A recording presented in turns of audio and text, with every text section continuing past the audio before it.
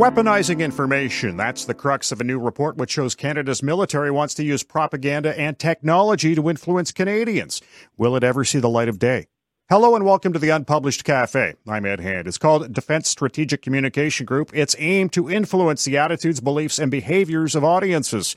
Defense Minister Harjit Sajjan has said the plan has not been approved, but the military has been conducting several tests on the Canadian public. An investigation's been launched into the data collection conducted by the military while it was assisting in long-term care homes earlier this year in Ontario and Quebec. If this sounds familiar to the Cambridge Analytica incident in the 2016 U.S. election, a lot of the same players were involved. Coming up on the Unpublished Cafe, we'll talk to the publisher of Esprit de Corps magazine about his concerns.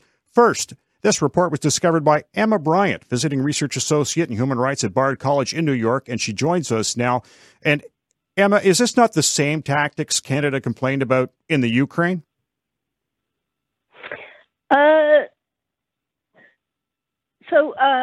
Certainly the tactics seem to be very similar. I think one of the things that you've got to consider is whether, the Canadian government is basically trying to do the same thing back, so looking at ways that, you can prepare the ground for countering these kinds of operations domestically. But there are limits to what you should be doing on the domestic front. Certainly there are, obviously threats to Canada, threats to a lot of democracies at the moment from foreign actors, and not just from foreign actors, but also from domestic actors who may well be spread disinformation. And governments have a genuine need to respond to that. But how they do that is obviously very, very important, because you've got to protect the rights of Canadian citizens and the scope for freedom of expression and so on. And the concerning thing about what's happened with Canada is they seem to be sort of encroaching beyond the normal realm of communications to citizens, which is normally known as public affairs. And the public affairs officers seem to be getting trained by people who normally would be involved in training psychological operations personnel in methods that are about behavioral change rather than necessarily informing citizens about, threats and disinformation and so on, and correcting the narrative. The issue you have to think about is the methodology that's being deployed. What kinds of methods are they using? And some of the reporting around this has identified really very concerning parallels with operations that were undertaken in places like Afghanistan and Iraq. And the Canadian government spent over $1 million, a huge amount of money, training a very small number of officers, actually, in public affairs, using the company EMIC, who are a spin-off from the Cambridge Analytica parent company. Now, this is a firm that I studied for years and ended up very central to revealing through the British fake news inquiry in 2018. And this company was actively under investigation, and the Canadian military sought it out because of the types of methods that they were using, which by the way, are unproven. Yeah. So this huge amount of money has been spent on really very quite persuasive and manipulative techniques to train the Canadian military and to train trainers to then continue spreading these kinds of methodologies. And within a few months, of course, we've had a lot of other revelations about domestic targeting of these kinds of methods. Now, there needs to be a full investigation, in my view, because these trials of these new methods were, going over a really important line that is drawn in democracies about, targeting citizens with, misleading communications. It's almost like when trust is so important. I was going to say, it's almost like the public affairs branch is now turned into the marketing branch. Yeah, I mean, yes, marketing. I don't know. When you say marketing, it sounds sort of frivolous, but this is actually really very serious. And, governments feeding, false information to citizens is propaganda. That is not, just marketing in the sense of we're going to sell you some dog food. This is serious. And there's a commitment to Canadian citizens, which is being disrespected. Canadians have rights to get reliable information and to be not subjected to, aggressive sort of measures of influence and also of data harvesting. And it looks like, so for instance, they are using social media to gather data on Canadian citizens in some of these experiments. Now, I would say that the problem here is that there isn't clear policy that is being followed which protects Canadian citizens. And really what needs to be done is for, policymakers to be looking into why this has got a bit out of control, who's in charge and who's responsible, because, you need decent training that, emphasizes ethics.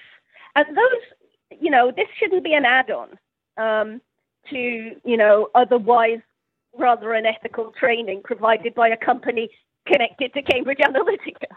Exactly. This should be built into how officers do their work. It needs to be part of the decision-making process. And I'm not convinced that's happening, unfortunately. Now, the Precision Information Team, they track the social media accounts you were speaking about. Do you find this illegal or do you find it unethical?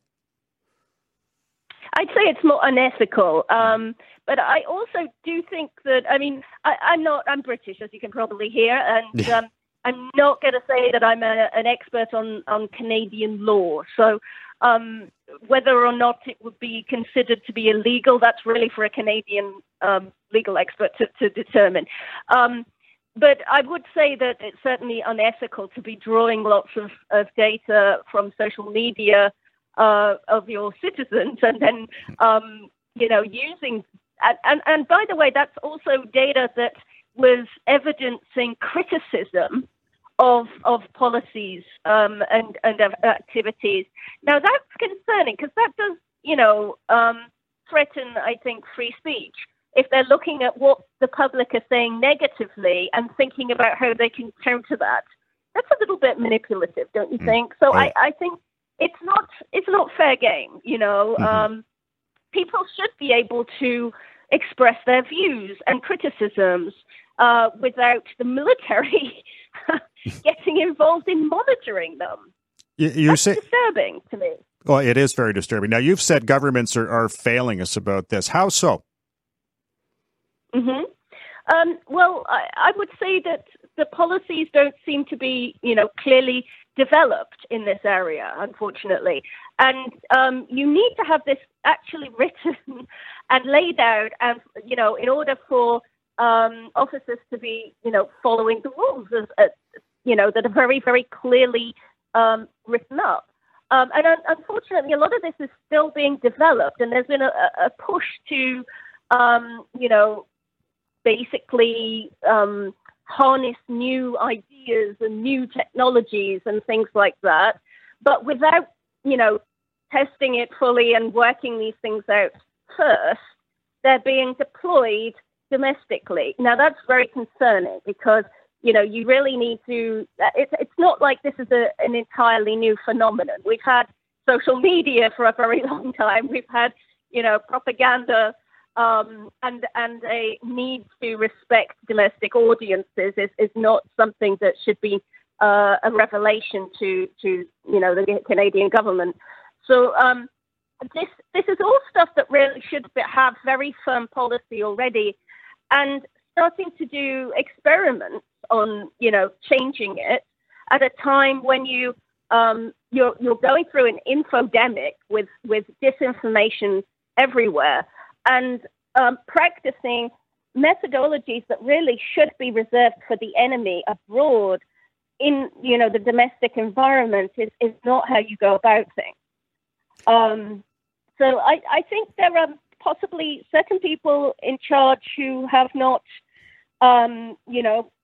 been paying as close attention to how this development of new strategy, which sometimes is necessary, is actually being done. I think what needs to be done is more oversight, better governance, and we need to be watching what's happening. There seem to be far too many mistakes being made, and one mistake, is something that maybe you could brush off as being an anomaly, but when this is happening and it seems to be being discussed as a deliberate policy, that there needs to be some serious, questions being raised, I would say, in the Canadian Parliament about it, because, citizens have a right to not be, monitored and treated with the same kinds of tools that are deployed for enemies abroad. The worry as well is that, the type of operations they're running seem to be these kind of behavioral manipulation techniques. So behavioral change oriented, where public affairs really should be about informing and correcting public narratives, which is a very different thing to trying to change people's behavior and so on in more coercive ways. Emma, I want to thank you. So there are... Mm-hmm. Emma, I was going to say, I wanted to thank you for joining us. Very, very, very, very interesting report. Oh, well, thank you. And I do hope you'll read the article in OCCRP about how the Canadian government and other governments too, hired this spin-off company from Cambridge Analytica's parent company during the active investigations, and they are still working with them. So, this needs to be stopped. I really, this is very concerning to me that these people who, by the way, haven't really been fully investigated, were still being, hired by government and have spun off a new entity for doing so. I think that shows a lack of caring about the quality and the security of this kind of training in itself, and not to mention the ethics, considering those companies were linked to all sorts of wrongdoing around the world. So I think people should be taking this really seriously in Canada. Thank you, Emma. I appreciate it. Thank you. Emma Bryant's a visiting research associate in human rights at Bard College in New York and a specialist in researching military propaganda. While the report has not been put into operation just yet, it has raised flags in military circles. Scott Taylor is the publisher of Esprit de Corps magazine, and he joins us now. And Scott, do you see any reasonable use for this type of approach of using propaganda to influence public opinion? Well, I think the overall original design was that they were going to be using these methods in areas where our troops are operating. There's been a huge focus now. Of course, we've got a battle group deployed to Latvia, and they feel that they're being subjected to Russian disinformation coming across the border. And it's been minor stuff. Yet we're told this is a major thing. So it's to influence, let's say, the local population outside of Riga where the troops are, so that they don't buy into Russian disinformation that our guys are all pedophiles or whatever it is that they're trying to, stir up trouble. But the thing is, of course, there's always this tendency that they will use the same behavior modification training that they've got to, affect a difference on Canadian society, which I think that's where people raise their eyebrows. And people, once it was brought, sort of into the daylight, people did start to have sober second thoughts about what the heck are they actually up to here. If you got a Chief of Defense Staff, General Jonathan Vance, who's going to be leaving soon, if he directs them to, quote, weaponize public affairs, well, if you're the right kind of personality, you're going to hear something in there that others might not. Others have questioned it and said, public affairs should be like the police public affairs. You announce what's happened and you keep people up to date with what's going on. You don't try to modify their public's behavior and brainwash them into liking cops. I mean, that's not their job. I mean, the actions should speak louder than any kind of words. And I think most people, when we did have our troops deployed, they were Newsmaker of the Year in 2006 when they were in Afghanistan. People had empathy for them. People were concerned about the casualties.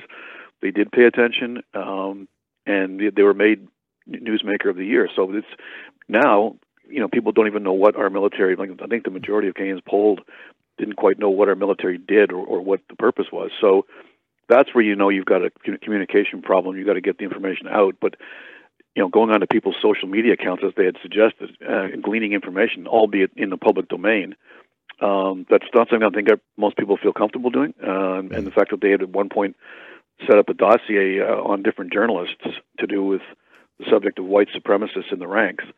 They thought they could use their own friendly academics and historians, and they could put, where they could put their information. They looked at it in terms of who was a friendly or who was an unfriendly journalist, and that, as a journalist, is a little bit upsetting because it's something which, the fact that your government is collecting a dossier on people who purvey free speech, I think that's and freedom of information. That's the something most people should be concerned. Right. That's the precision information teams you're talking about, right? Well, they were set up. That was they were used in collecting information to provide a report to Doug Ford, the Ontario Premier, about what the conditions were like and what the situation was like, what people felt about his handling of the long-term care facilities and the pandemic. Now, again, it seems like a rather odd thing to be having military personnel sitting down, logging into and finding people's Facebook posts and what's being said and different memes that's out there to come up with a report and say, look, most people don't like your handling of this. You'd think that political parties have their own people that do that, not the federal military, even if they're going to be deployed into those areas. And I mean, on the flip side of that, when the military did deploy in physically, they assisted, and they came back with some telling reports about abuse and different things, which has led to some systemic changes and some promised additional support, which is a good thing. But prior to going in, for them to be sitting down, looking at different individuals and what they're saying about the Ontario government, just seems a little bit odd. Weaponizing information, it just seems a little strange. Well, for one, it's a kind of a weird phrase, but weaponizing information, what is the prime use of that? That's the thing I don't think they can figure out. It's a great phrase. It's a buzzword. We're going to weaponize it. We're going to take the resources that we've got, and instead of just sitting back and answering questions when they're asked, if there's been an arrest or something, or some equipment defect, or we just recently had a soldier, unfortunately, was killed in a training exercise in Wainwright. That's what the public affairs branch is, to put the information into the public domain and, to be a trusted source of that information. That's basically all they should be doing. But unfortunately, they've got such an overstaffed entity in the public affairs branch. I mean, there's almost a battalion of these guys, as opposed to, I think, the Toronto Police Force years ago, and I was researching it, they had like 3 people that worked and they've got 20,000 plus officers, but they only have 3 or 4 spokesmen. Whereas at public affairs, we've got 60,600 people in the branch. So, they're stepping over themselves, and we always say, how many people does it take to not answer a reporter's phone call? But in this case, they're now coming back out and looking at ways that they can employ those resources. I mean, I guess if you're a commander and you say, look, we've got a finite amount of human resources, why aren't we getting better press? Activate those guys and let's weaponize them. And no one quite knows what that means. So, and I do think in the coming days, if it hasn't already happened, that we're going to see some structural changes to that approach. I think it's being reined in as we record this. So I think there has been some backlash and pushback on that. I mean, it resulted in that really bizarre incident in Nova Scotia, which they forged the letterhead of the Nova Scotia Wildlife Division to put out warnings to the public that wolves had been re-released into the wild and that they were now at risk. And part of the scheme, they were even going to have loudspeakers generating wolf noises. I mean, it's almost like a really bad episode of Scooby-Doo. I mean, this is where the guy's protecting his property by scaring off the locals. And people still, to this day, I mean, they've admitted that this was the thing that they were going to do. And they did forge the letters, but nobody can explain why you would want to scare the bejesus out of local inhabitants in Nova Scotia. Like, it just, of course people are going to react the first time. I mean, there's literally the boy who cried wolf. He cried wolf, and they were going to cry wolves to see how people reacted to it. They'll react one way the first time, and they'll definitely react different the second time when they no longer trust the news source. But in this case, they were actually fabricating it from the government. They were undermining the Nova Scotia government's ability to communicate responsibly to their own public. And that is fake news. That is disinformation. And why they would cook up a plan and then go so far as to actually create the letters, I have no idea. Scott Taylor joining us in the Unpublished Cafe. He's the publisher of Esprit de Corps magazine as we talk about the new report showing the Canadian military looking at propaganda, using propaganda on its own people. And you know, you brought up a couple of phrases, trusted source, you know, and this is something I've been thinking about for a while. Credibility for a journalist or anybody, credibility is key. We already know that in this report that the military wants to use propaganda to influence public opinion. Now that you know this, how can you trust anything you ever see from them again? Well, this is the thing. I mean, a lot of the stuff that's in there, those of us, like myself and Ottawa Citizen reporter David Pugliese, we work together closely. He works and writes for the magazine as well. So we're in constant communication, and we are dealing with these guys. And a lot of the stuff we've known to be their play, but now we've found the playbook. So it means that they really are, you know, going to fake this and do that or do whatever, and keeping a dossier on different journalists and using friendly sources so that they can have an easier path of it. That's, I think, for the media, the journalists, I mean, that's something which should be, you can suspect it, but then when you find out that they're actually doing it and it's written down, I mean, it's like, okay, we need to change the culture inside there and remind them of what it is their actual job is. And again, it's one of the things that they had planned was if civil unrest broke out during the pandemic, if people were ordered into a curfew and then they were resisting, etc., was they were going to put loudspeakers onto vehicles and drive them around. And I mean, that's broadcasting messages like this is. Does nobody in there realize that we now have cell phones and we get these alerts that come on? We're talking about a World War II movie with the Germans driving around yelling "Achtung, Achtung," you know. I don't know like when they needed to update their crowd control policies, but I mean, we literally had Jeeps in World War II that we drove around telling the local population to be calm or to stay indoors or whatever. But I think they might need to revisit technology as they weaponize their public affairs.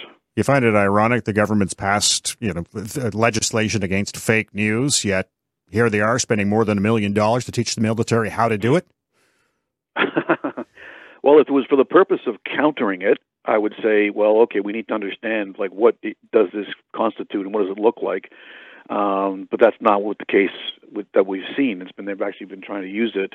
They were, hoping to employ it in Afghanistan when the campaign was there against the local population. But that was again where they were going to use vehicles with loudspeakers. But these are the modern streets of Canada. It doesn't quite work the same way. So, I mean, they have attempted to weaponize it. It seems like they have failed to gain any real ground. And now that it's been exposed, I think it's going to be something which they shelve, hopefully, and get back to the business of just simply relaying, trustworthy information to the Canadian public. This has definitely dealt them a blow, as you said. I mean, now that this has been uncovered and this was their intent, and we don't know how deep it goes because, I mean, the original comments from General Vance was almost 5 years ago when he first took the job as Chief of Defense Staff. And, so, I mean, and the guy, the Brigadier Jay Jansen, who was the architect of this, has been in that position for some time now. He was the precision information team, the PIT. Scott, I want to thank you for joining us. It's an important subject, and I appreciate the fact that you're giving it some play. Scott Taylor is a former Canadian soldier and publisher of Esprit de Corps magazine, which leads to our unpublished.vote question. Should the Canadian military use propaganda to influence the public to support government policy? Yes, no, or unsure? You can log on and vote right now. Make your voice heard. I want to thank Emma Bryant, a visiting research associate in human rights at Bard College in New York. She uncovered the report. And Scott Taylor's the publisher of Esprit de Corps magazine. And I want to thank you for listening to the Unpublished Cafe. Stay safe. I'm Ed Hand.